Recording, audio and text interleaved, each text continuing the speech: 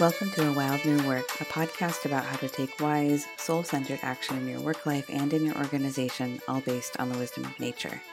I'm Megan Leatherman, a career coach, mother, and amateur ecologist living in the Pacific Northwest, and I'm your host today. Hi friends, welcome to this early liminal, almost springtime, whispers of spring season. We are in the last phase of Aquarius season. The sun will move into the sign of Pisces on February 18th. So with the new phase of Pisces, we are moving into the final phase of winter. So we are in that liminal period between the winter and the spring. Last time in part one of this little series, we talked about assessing the state of your cup, your energetic vessel, and how to tend to it so that you can really hold and experience, more magic and joy in your career. And today I want to talk about how to then take that fullness and channel that joy into symbiotic relationships and reciprocal opportunities in your career. It's going to be good. So I'm really glad that you're here. I just have two little announcements before we dive in. If the last episode and this one feel useful to you, I want to invite you to join us in Cedar Lodge for our in-depth course called Healing Self, Healing Others. This is a deeper look at how you yourself are a vessel for healing and how then to bring more of that into your current career. And Cedar Lodge is free at any time, but current courses are also always free to members. So if this topic feels good to you and you want to learn more about it, join us before Monday, February 22nd and sign up for this course and get the 4 weeks for free. I also wanted to share another reminder that intuitive career readings are back. These are in-depth tarot readings on you and your career, and when you schedule one, I ask you questions about what's coming up or feeling hard in your life and career, and then I take that information, I ask my own questions, ask Spirit or the universe, and then randomly pull tarot cards in response. And then I interpret those cards using my intuition, the tarot training that I've received from my teacher, Lindsay Mack. And I also bring in, of course, my logical experience as a career coach. So all of those insights get woven in with photos of your reading, but also your life path card, your card for the current year, and resources into usually a 10-page document or so, and I also record a 30-minute audio summary explaining what I believe Spirit has to say about your career right now. So it's all done from a distance. Generally, these readings are really helpful. I do them with my one-on-one clients, and I've offered them on their own before, and I'm really excited to do that again because they are a joy for me to do, but also really helpful and definitely shift things and bring new perspective to the people who receive them. So if you are hungry for some new insights about your work and you and the opportunities available to you right now, I invite you to sign up for one. I'm only offering 3 readings per month right now. So if you go to the website, and I'll put a link below, it's just awildnewwork.com. If you don't find a time available there, the best way to be notified when times do come up again is by joining my newsletter, which I'll put a link in the show notes for as well. So I would love to do one of these readings on your behalf if you need some fresh, deeper insights about where you're at. All right, with that, why don't we do our opening invocation? So wherever you are, you can sort of settle in, and even if you're moving or busy, just take a conscious breath with me. May each of us be blessed and emboldened to do the work we're meant to do on this planet. May our work honor our ancestors, known and unknown, and may it be in harmony with all creatures we share this earth with. I express gratitude for all of the technologies and gifts that have made this possible, and I'm grateful to the Cowlitz and Clackamas tribes, among many others, who are the original stewards of the land that I'm on. All right, well, I just want to take a minute to talk about where we are in the cycle of the seasons and the year. So we have been in the sign of Aquarius for about 3 weeks now, which is the sort of foreshadowing of spring. If you follow the Celtic Wheel of the Year, then you know that the pagan holiday of Imbolc was on February 1st, which is a day that marked sort of the promise of spring. It's when the sheep were starting to have their lambs, the first flowers are coming up, like we sense that something is shifting. And in Cedar Lodge, we've been looking at seedlings a lot and talking about the wisdom that is inherent in this like very unique, special time and this process that's happening under the soil. So these little seeds are starting to crack open. And I talk more in the course about how this actually happens, but these seeds pull in water from the soil around them to fill themselves up so much that they can't, the force of the water cracks the seed open. And so they send a sprout downward, trusting gravity, and also send it upward. And so there is this incredible process happening underneath and all around us of sensing into our environments, really using those instincts to understand, like, is now the right time to crack open, and what does that look like, and kind of pulling in, filling ourselves up with what makes sense and what hydrates us so that it can sort of lift us into new life. So I'll share more about that in a couple of minutes. So Sun has been in the sign of Aquarius. It's going to move into the sign of Pisces on February 18th. Mercury is also retrograde, which I have personally experienced. This is the second time I'm recording this episode because I got halfway through the editing and some mysterious scratchy noise was coming through. So if you have had any, glitchiness or weird things coming through, it's not a curse. I think it's just an excellent time to kind of notice and pay attention and slow down and be a little more thoughtful about how we're moving through our lives and, interacting with technology, which can happen so quickly and so mindlessly for many of us. So it's a good opportunity between now and for the next month, really, to just go slow and be thoughtful. And if things come up and, what you thought was going to be a smooth process isn't, to sort of adapt and roll with it. So we're moving from Aquarius, which is an air sign symbolized by the water bearer, into Pisces, which is a water sign symbolized by the fish. And in the tarot, we're moving from the star card in the major arcana to the moon card. And to me, this feels like a period of sort of disillusion and darkness before life begins, before the dawn, before Aries season comes with the spring equinox. Pisces is the last sign in the zodiac calendar, so there is this sense of like ending and new beginnings with the spring.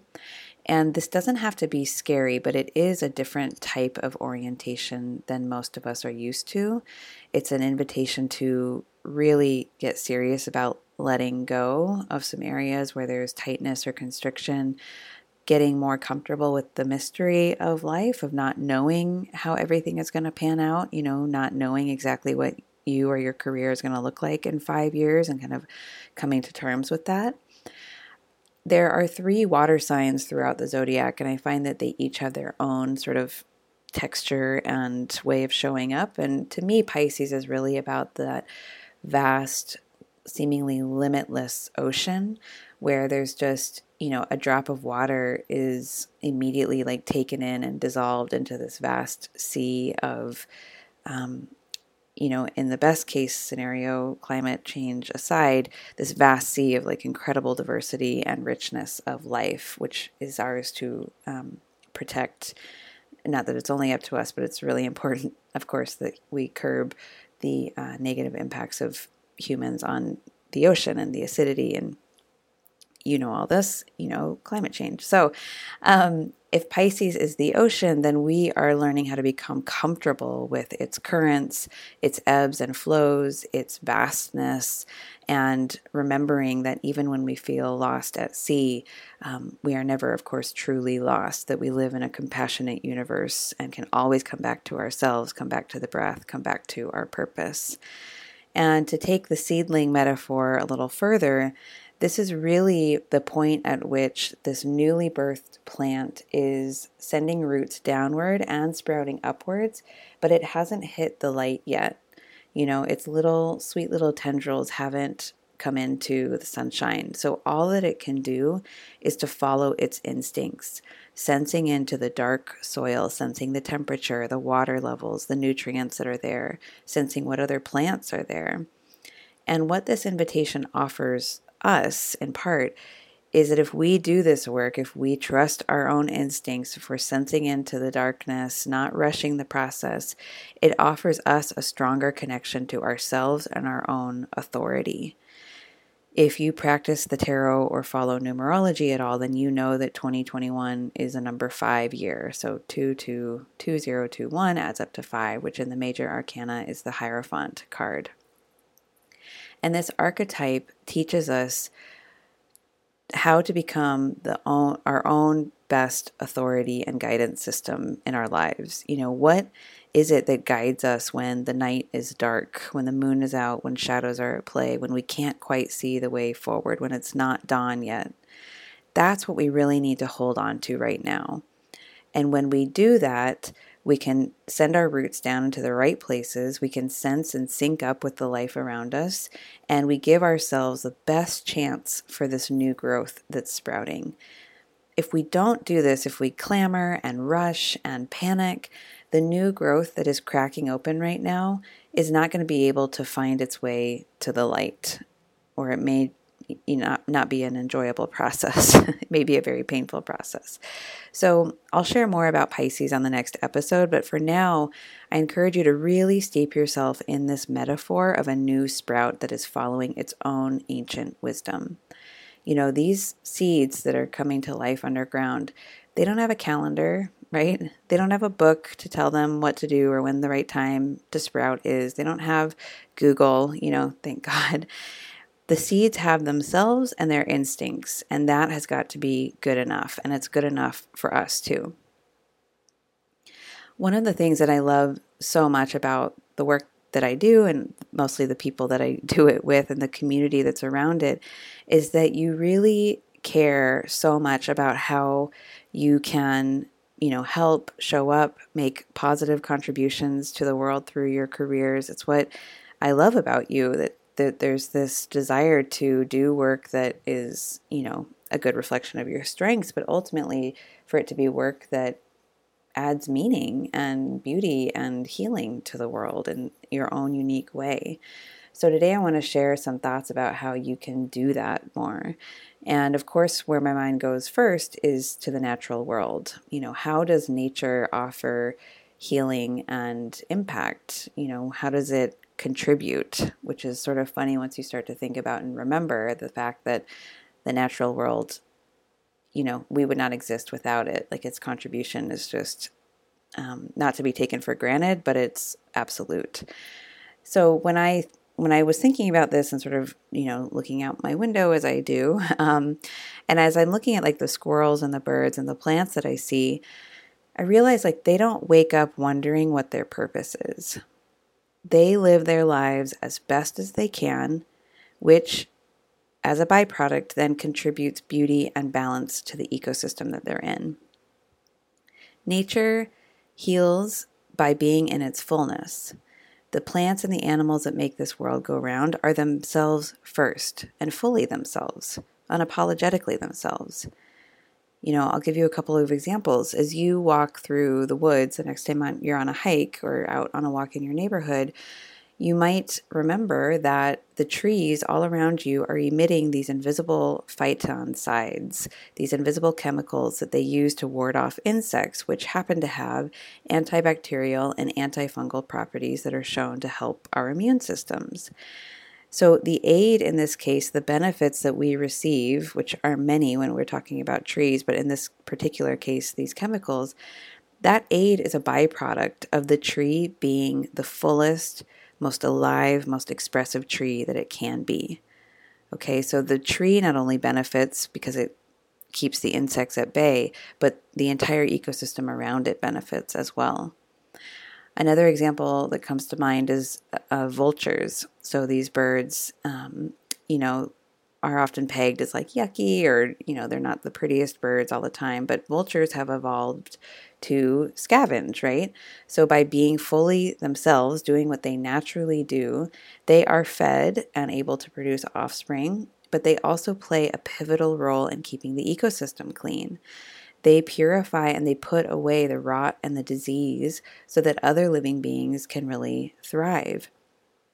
So without each component of the natural world being fully itself and in balance with other components, there would be no healing. There would be no natural world. There would be no balance.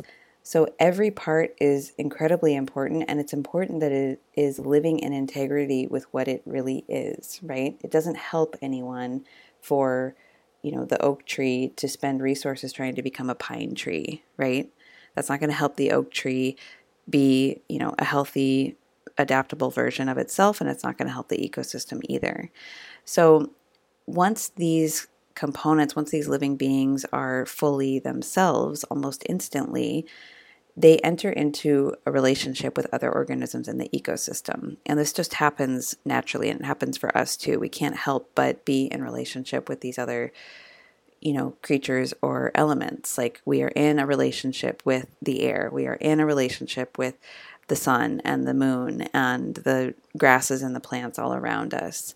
And I don't want to say a lot about symbiosis in this episode, but I will link to an article that I wrote recently for Collective Wisdom magazine about the wisdom of symbiosis and what it can teach us about coming into better relationships within our careers.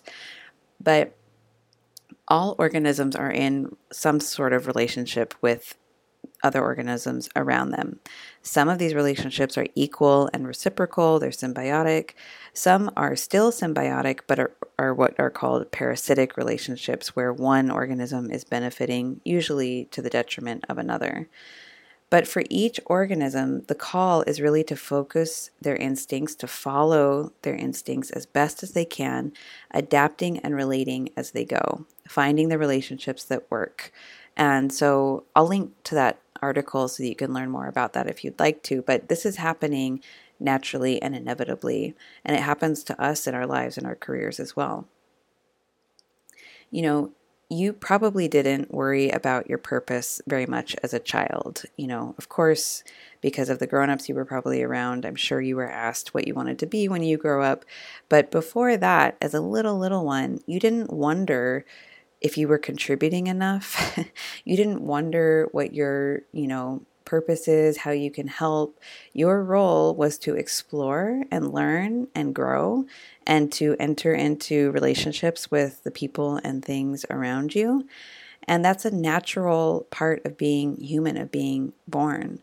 And something broke in our relationship to the natural world as humanity delved further into, quote unquote, civilization. We separated from the natural rhythms and cycles of nature. Not completely, of course, because we are nature, but there was this, I think, separation. And I think that is where this sense of feeling lost and disconnected really comes from. I know that it's really painful to not be sure what your contribution is, not be sure what your right work is. And I want to tell you that the clues that you need to learn more about that are right under your feet. You do not have to go out searching for your purpose. It is right here. Your purpose is to be the fullest version of yourself, and from that place to then sync up with the life and the growth that's happening all around you. You can't go manufacture your purpose. You're not going to find it in a book. No one can tell you what it is. You can't fucking order it on Amazon and get 2-day shipping. Like, this is an organic, natural process that needs to unfold. And it will do so when you give yourself permission to just be the fullest expression of you and your deepest, wisest self. Not that it needs to be perfect or look any one way, but if you can give yourself that permission and really fill your cup like we talked about last time, what's going to flow is going to be a natural outpouring of your unique wisdom and way of caring.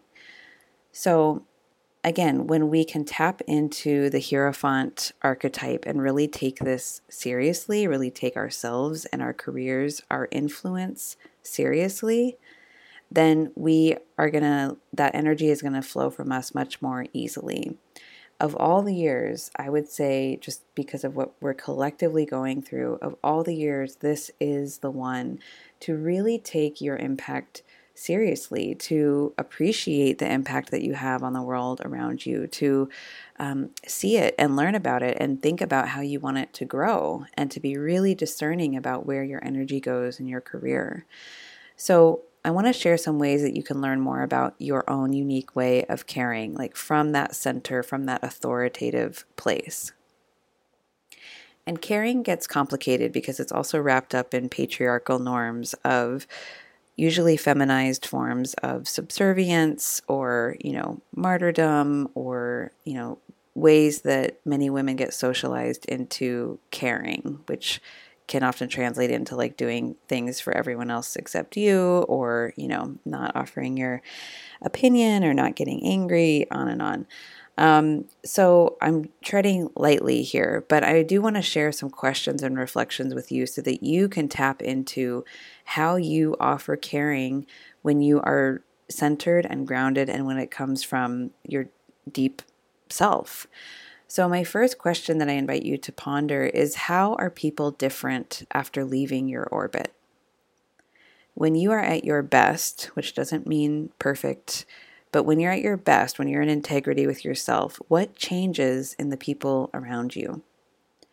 After they leave your presence, are they calmer? Are they more energized? Are they clearer, softer, stronger? Like, name the ways that people shift. And they do. This is inevitable. Research shows that these, we can influence people by the beta waves that are coming from our brains. Like, our presence inevitably has an influence on the people around us, especially if you have kids or roommates or the people that you live with and you're physically in presence with. And I know this is different since COVID-19 and the isolation, but even, on these digital platforms and these Zoom calls, you still have an influence over how people feel and how they are in your presence. So really see how they're different when you are at your best. My second question is, when your cup is full, what overflows naturally? Like, what comes through that you just can't really help or don't even need to think about that much? For me, when my cup is full and I'm feeling good and I have some spaciousness, I can't really help but like clean and tend to my space. I love it. It's just what sort of comes through naturally. I like to, purify, clean, like set up, make sure the energy is flowing in the room correctly. This is one of the things that I loved when I was seeing clients in person. And now, of course, I do it mostly at home and in my home office. But that is one thing that just comes through naturally when my cup is full.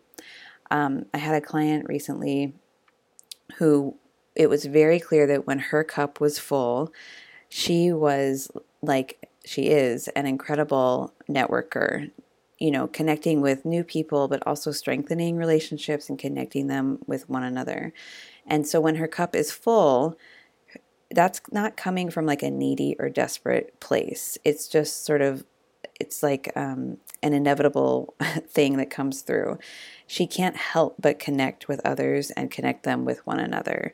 And you can tell it's just like a very genuine outgrowth of her and who she is. And you have things like this too. And it's more than just one thing, of course.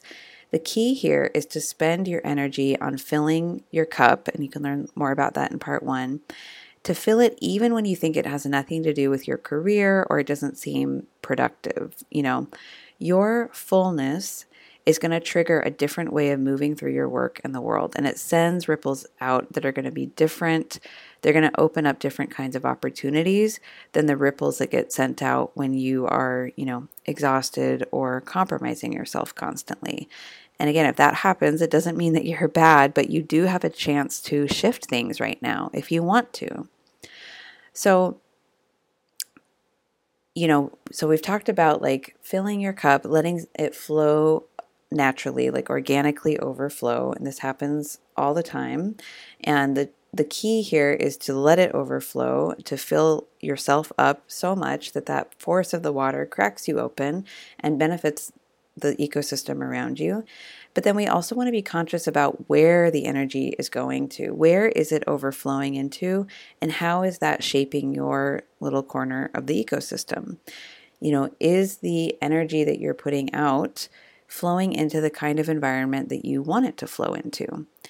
And again, the energy has to flow. Like, again, thinking about the Hierophant here, we can't help but have influence and impact on those around us. We are living, electric, breathing beings that influence the situations and the relationships that we're in, of course. And if you're a working person, your influence extends into your career. So it has to flow somewhere. And if it doesn't, then we get stagnation or accumulation where, this overflow or stuckness and freezing develops. So it needs to keep going and flowing. But we want to be mindful about where it's going, because we can be putting effort into our careers all day. But if the people and the places where it's going aren't in alignment for us, it's going to backflow or stagnate or become like a tsunami. So we need to notice if we are in healthy symbiotic relationships with the people that we're working with. And one way to think about that more clearly, or to get a good sense of it, is to imagine what your energy flow is like in your career right now, using the metaphor of water. So if you think about like your cup filling up and you're energized and you're naturally letting this energy overflow, so you're contributing through your work in some way, where does it go next? Is it going into like a stagnant pond where nothing is being appreciated, seen, used? Is it a bubbling brook where there's some vitality and, freshness?